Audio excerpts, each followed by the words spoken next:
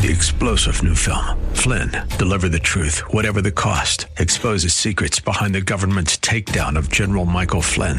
Flynn knew what the intel world had been up to. He ordered the first audit of the use of contractors. This set off alarm bells. He told the truth. He was the most dangerous person for Donald Trump to hire. They had to get rid of Flynn. Flynn, deliver the truth, whatever the cost. Available now. Watch it today. Go to salemnow.com. salemnow.com. The views expressed on the following program do not necessarily represent those of this station or its management.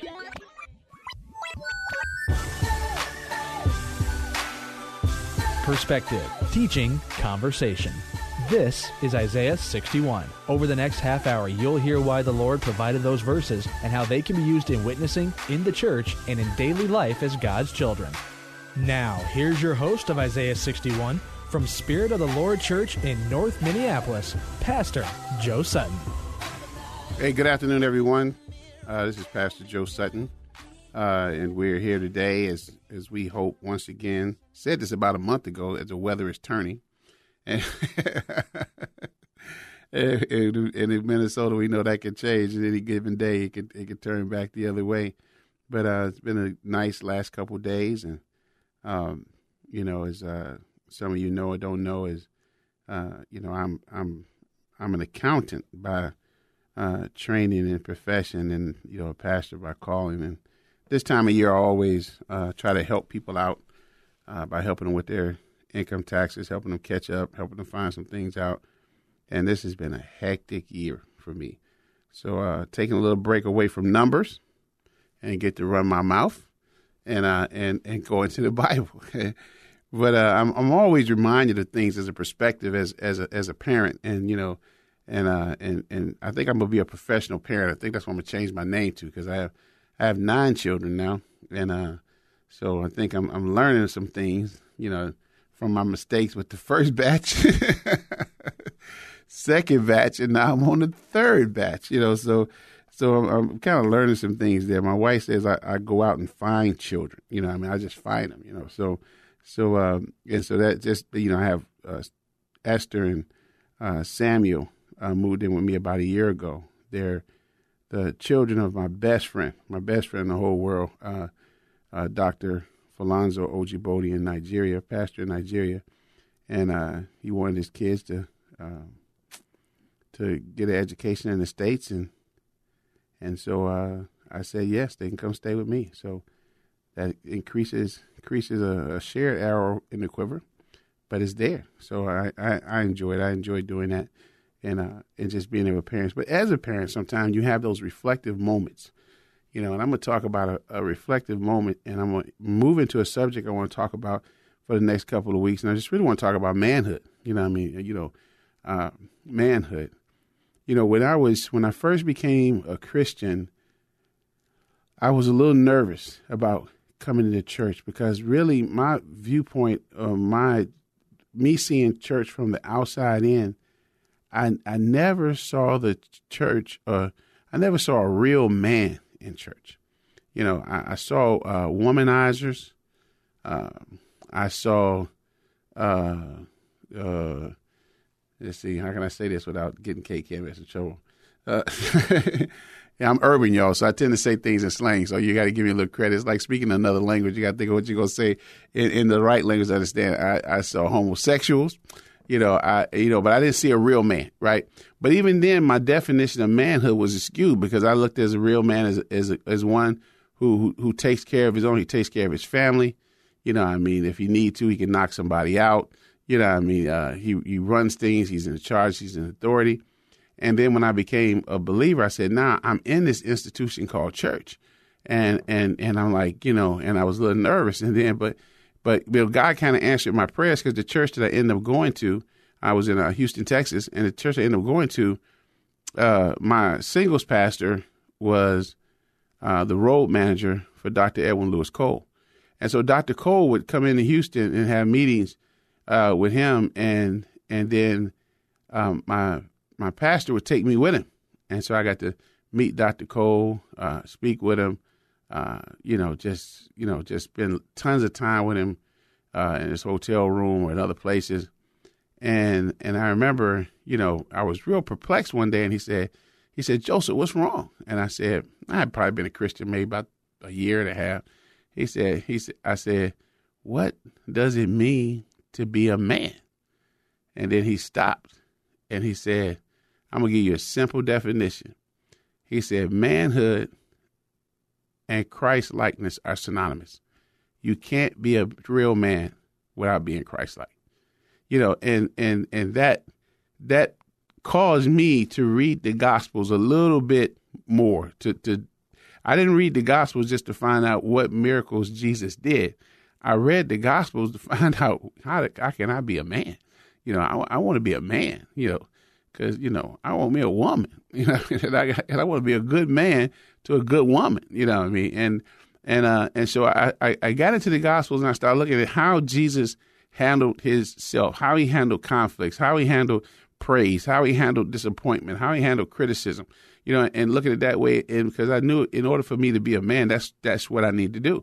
And I went on this journey and I started looking at and whenever you want to know something, you need to go back to the original intent. What was man's original intent? Why did God make man? And when you look at Genesis, in Genesis chapter 1, verse 26, then God said, now let's make humans who will be like us. They will rule over all the fish in the sea and the birds in the air. They will rule over all the large animals and all the little things that crawl on the earth.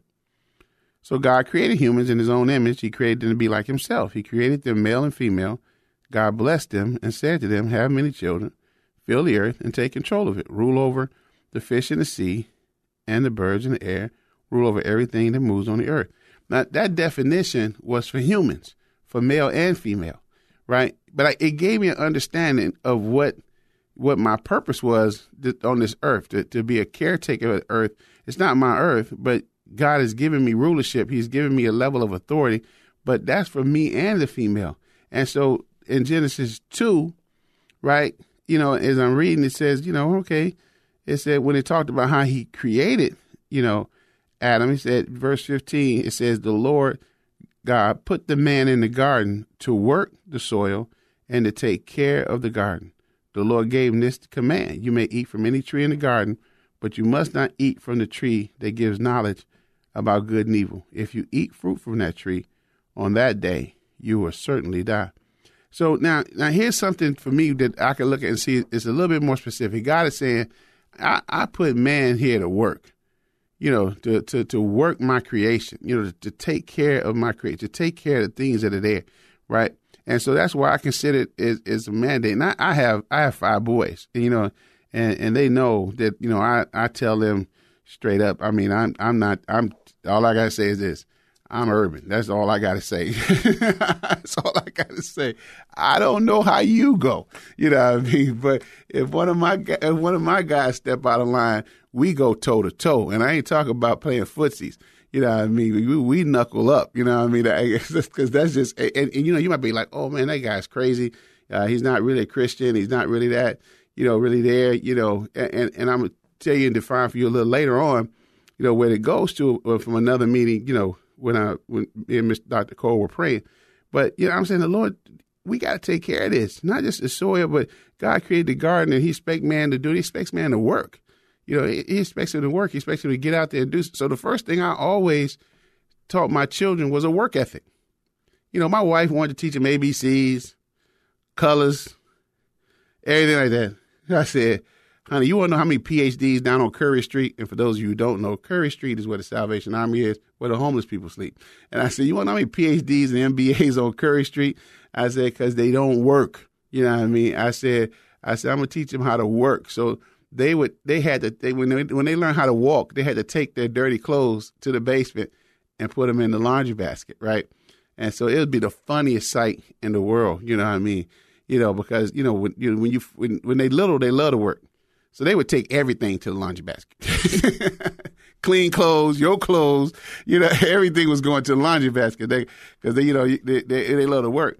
But my wife would be like, they're just babies, and everything like that. I mean, no. And then when they got a little bigger, they tried to take the whole basket. And that would be funny. They fall and they trip and they can't really get in and they, complain. And so, I did what all daddies do when mama's not looking. I went to them and I said, Why y'all trying to carry that whole basket downstairs?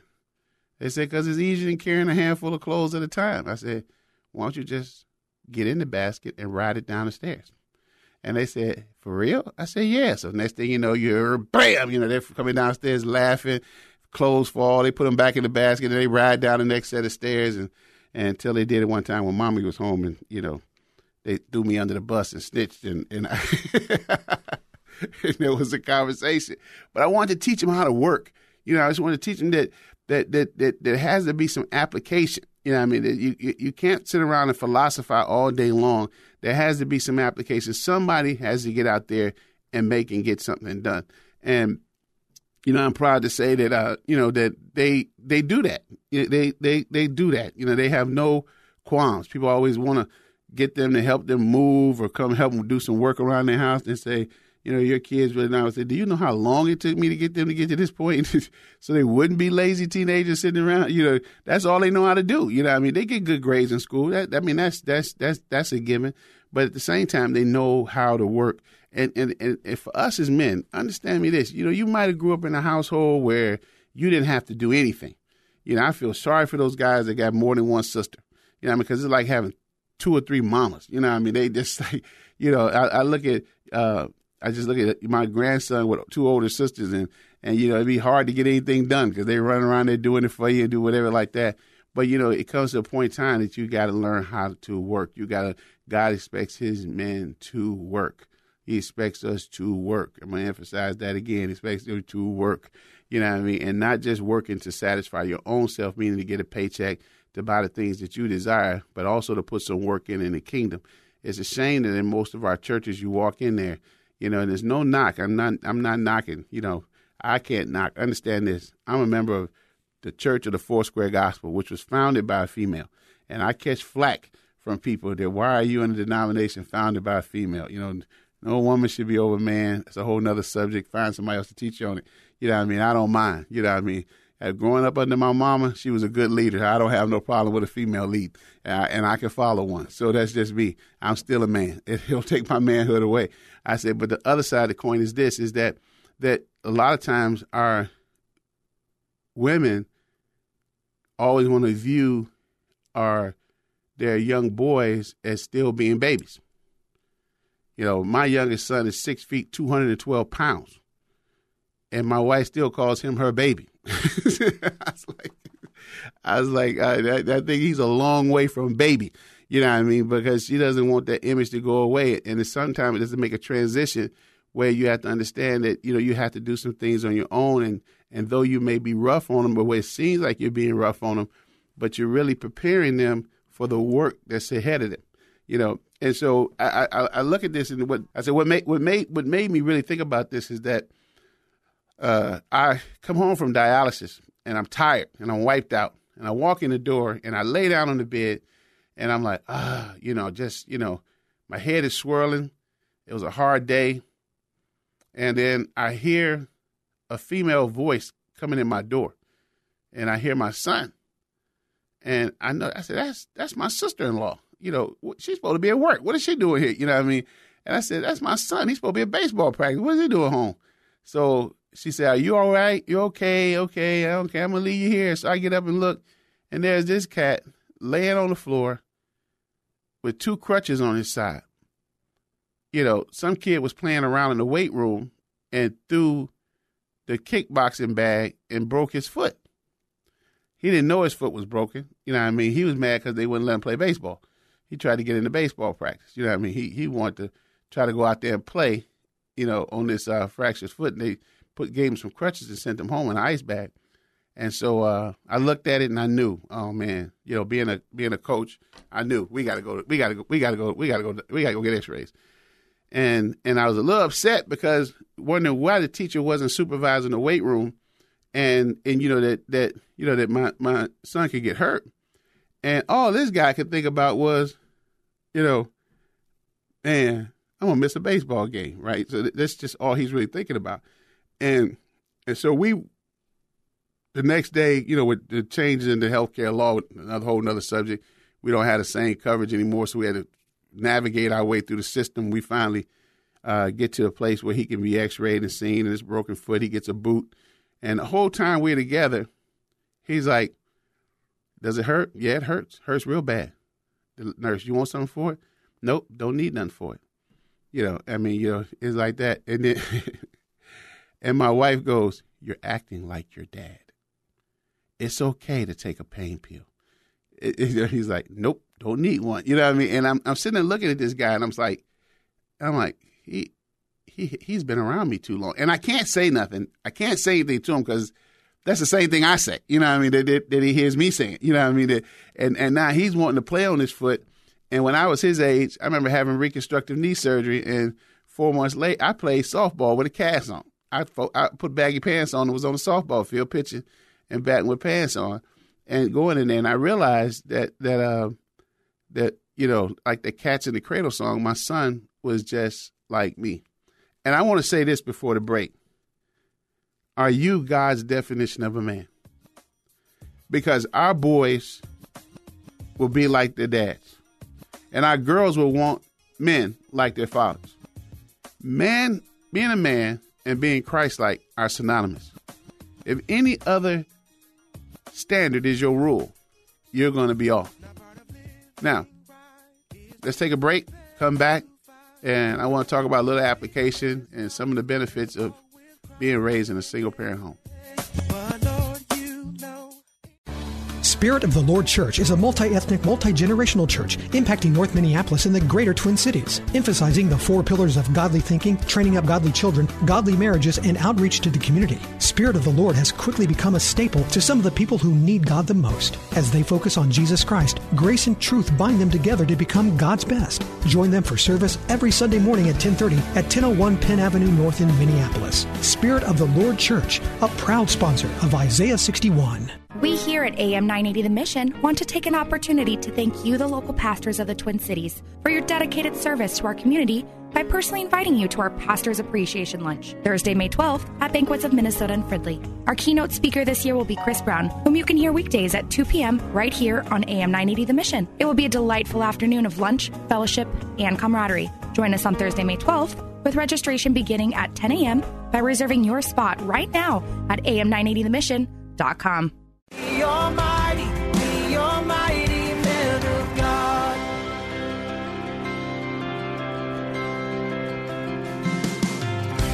We will walk the road that's narrow, though the easy way is wide. We will live to love our families the way our Savior loves his bride. We are mighty men of God. We are mighty men of God. Amen. And, sometimes the Marine Corps says we're looking for a few good men. I'm not looking for a few. I'm looking for a lot. Just being with my son as he was going through that experience and watching him get there, and him happy to have his little badge of honor, his broken foot. We got home from urgent care, and it was his night to clean the bathrooms and do the floors and everything like that. And so he looked at me and he said, Dad, do I have to do it? I mean, my foot, he couldn't even get the foot out. I just looked at him. He said, okay, I understand. And he went to work. I said, bro, it ain't matter when your foot broke. You got to go to work. You got to go to work. Sometimes you have to do some things to get there, and you'll never be able to handle the big things in life unless you start with the small things in life. And, but the thing that I want him to understand is not so much as being a workaholic or being a person with a great work ethic, as much as it is having the ethic that your Lord and Savior diminished, that he had a job to do, and he completed his job. Even though he cried blood, looking at that, is his job really finished? Are they really ready to take this mission over? If I leave, this will happen. But yet, we see that it was a success, because he obeyed his father and he did what he had to do. And he followed the way his father did. He didn't come up with a new way. And that's the things that I try to teach. But being Christ-like in what we do is a powerful thing. But unfortunately, my parents got divorced when I was 6 years old.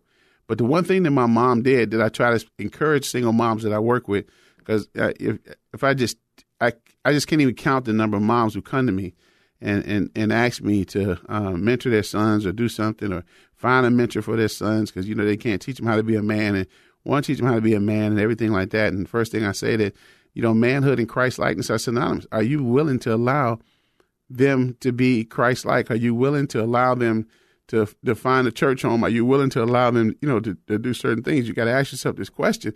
It's not as easy as taking a burden off of you of dealing with a hard-headed, teenage boy or a strong-willed child. Are you really ready to help him take that plunge into manhood? And my mother taught me how to play football. My mother taught me how to play baseball. My mother wrestled with me. She beat me, when wrestling till I got about 14. Then I could kind of get with her a little bit when I got to be 14. You know what I mean? But my mother was a farm girl, and wrestling cows, and so it was nothing for her to wrestle her boys. But she realized she could teach her boys to be the kind of man that a woman would love, but she couldn't teach her boys to be the kind of man that a man would love. And so the benefit of me being with my mom and there is that I became a man that was more sensitive to the things that females go through. I wasn't as callous and as hard because I saw the pain of loneliness in my mom or not being able to provide certain things for us. Or my mother never saw me play sports. My mother hardly ever was at awards banquet that I had because she was always working double shifts and other shifts to take care of us. So I didn't get that kind of support. And my mother was not, because my mother was a tomboy. She wasn't a I love you, huggy, kissy person.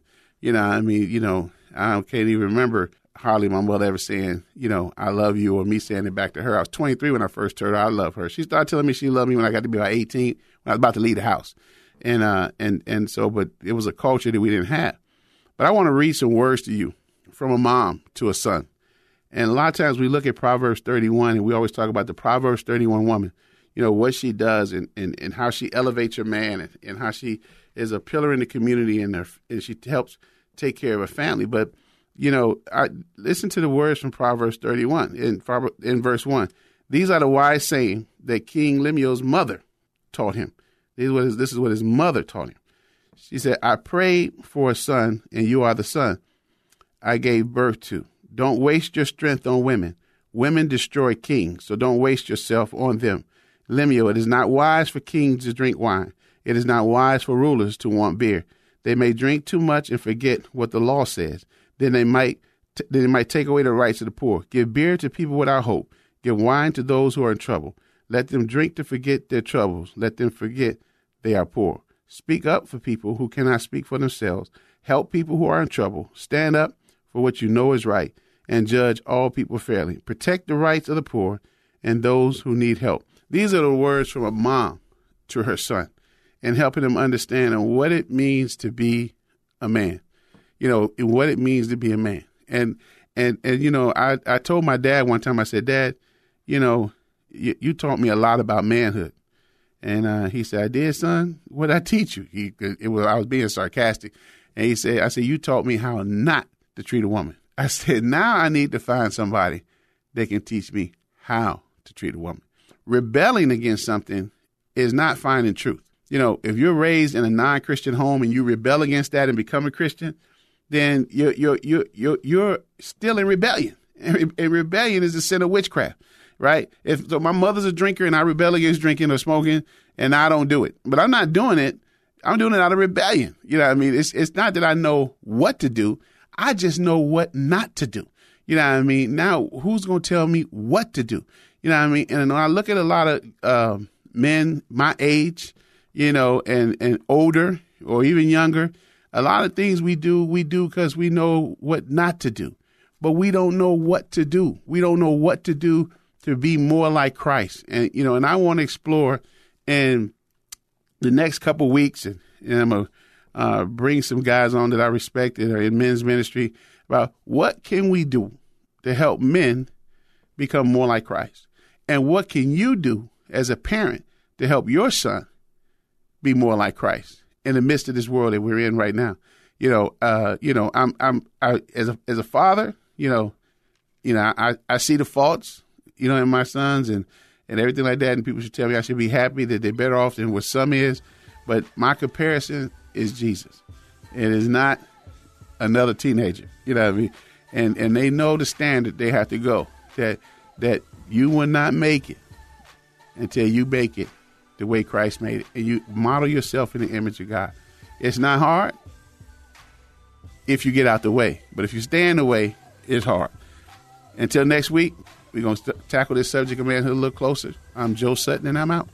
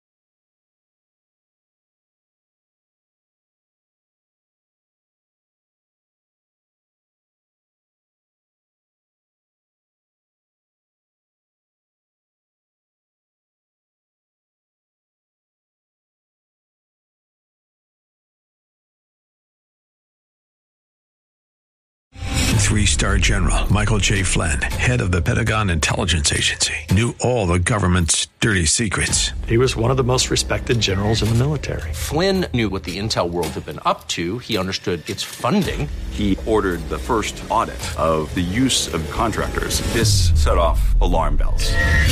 The explosive new documentary, Flynn, Deliver the Truth, Whatever the Cost, uncovers the facts behind this scandal. Flynn told the truth. He was the most dangerous person for Donald Trump to hire. I find out the worst enemy that I'm going to face in my life is right here in America. They took my assessment and they wanted me to change it. And I was like, I'm not changing it. They had to get rid of Flynn. With in-depth interviews, archival footage, and never-before-seen personal records of the man behind the headlines. I just felt like I was drowning. Flynn, Deliver the Truth, Whatever the Cost. Available now. Watch it today. Go to salemnow.com. salemnow.com.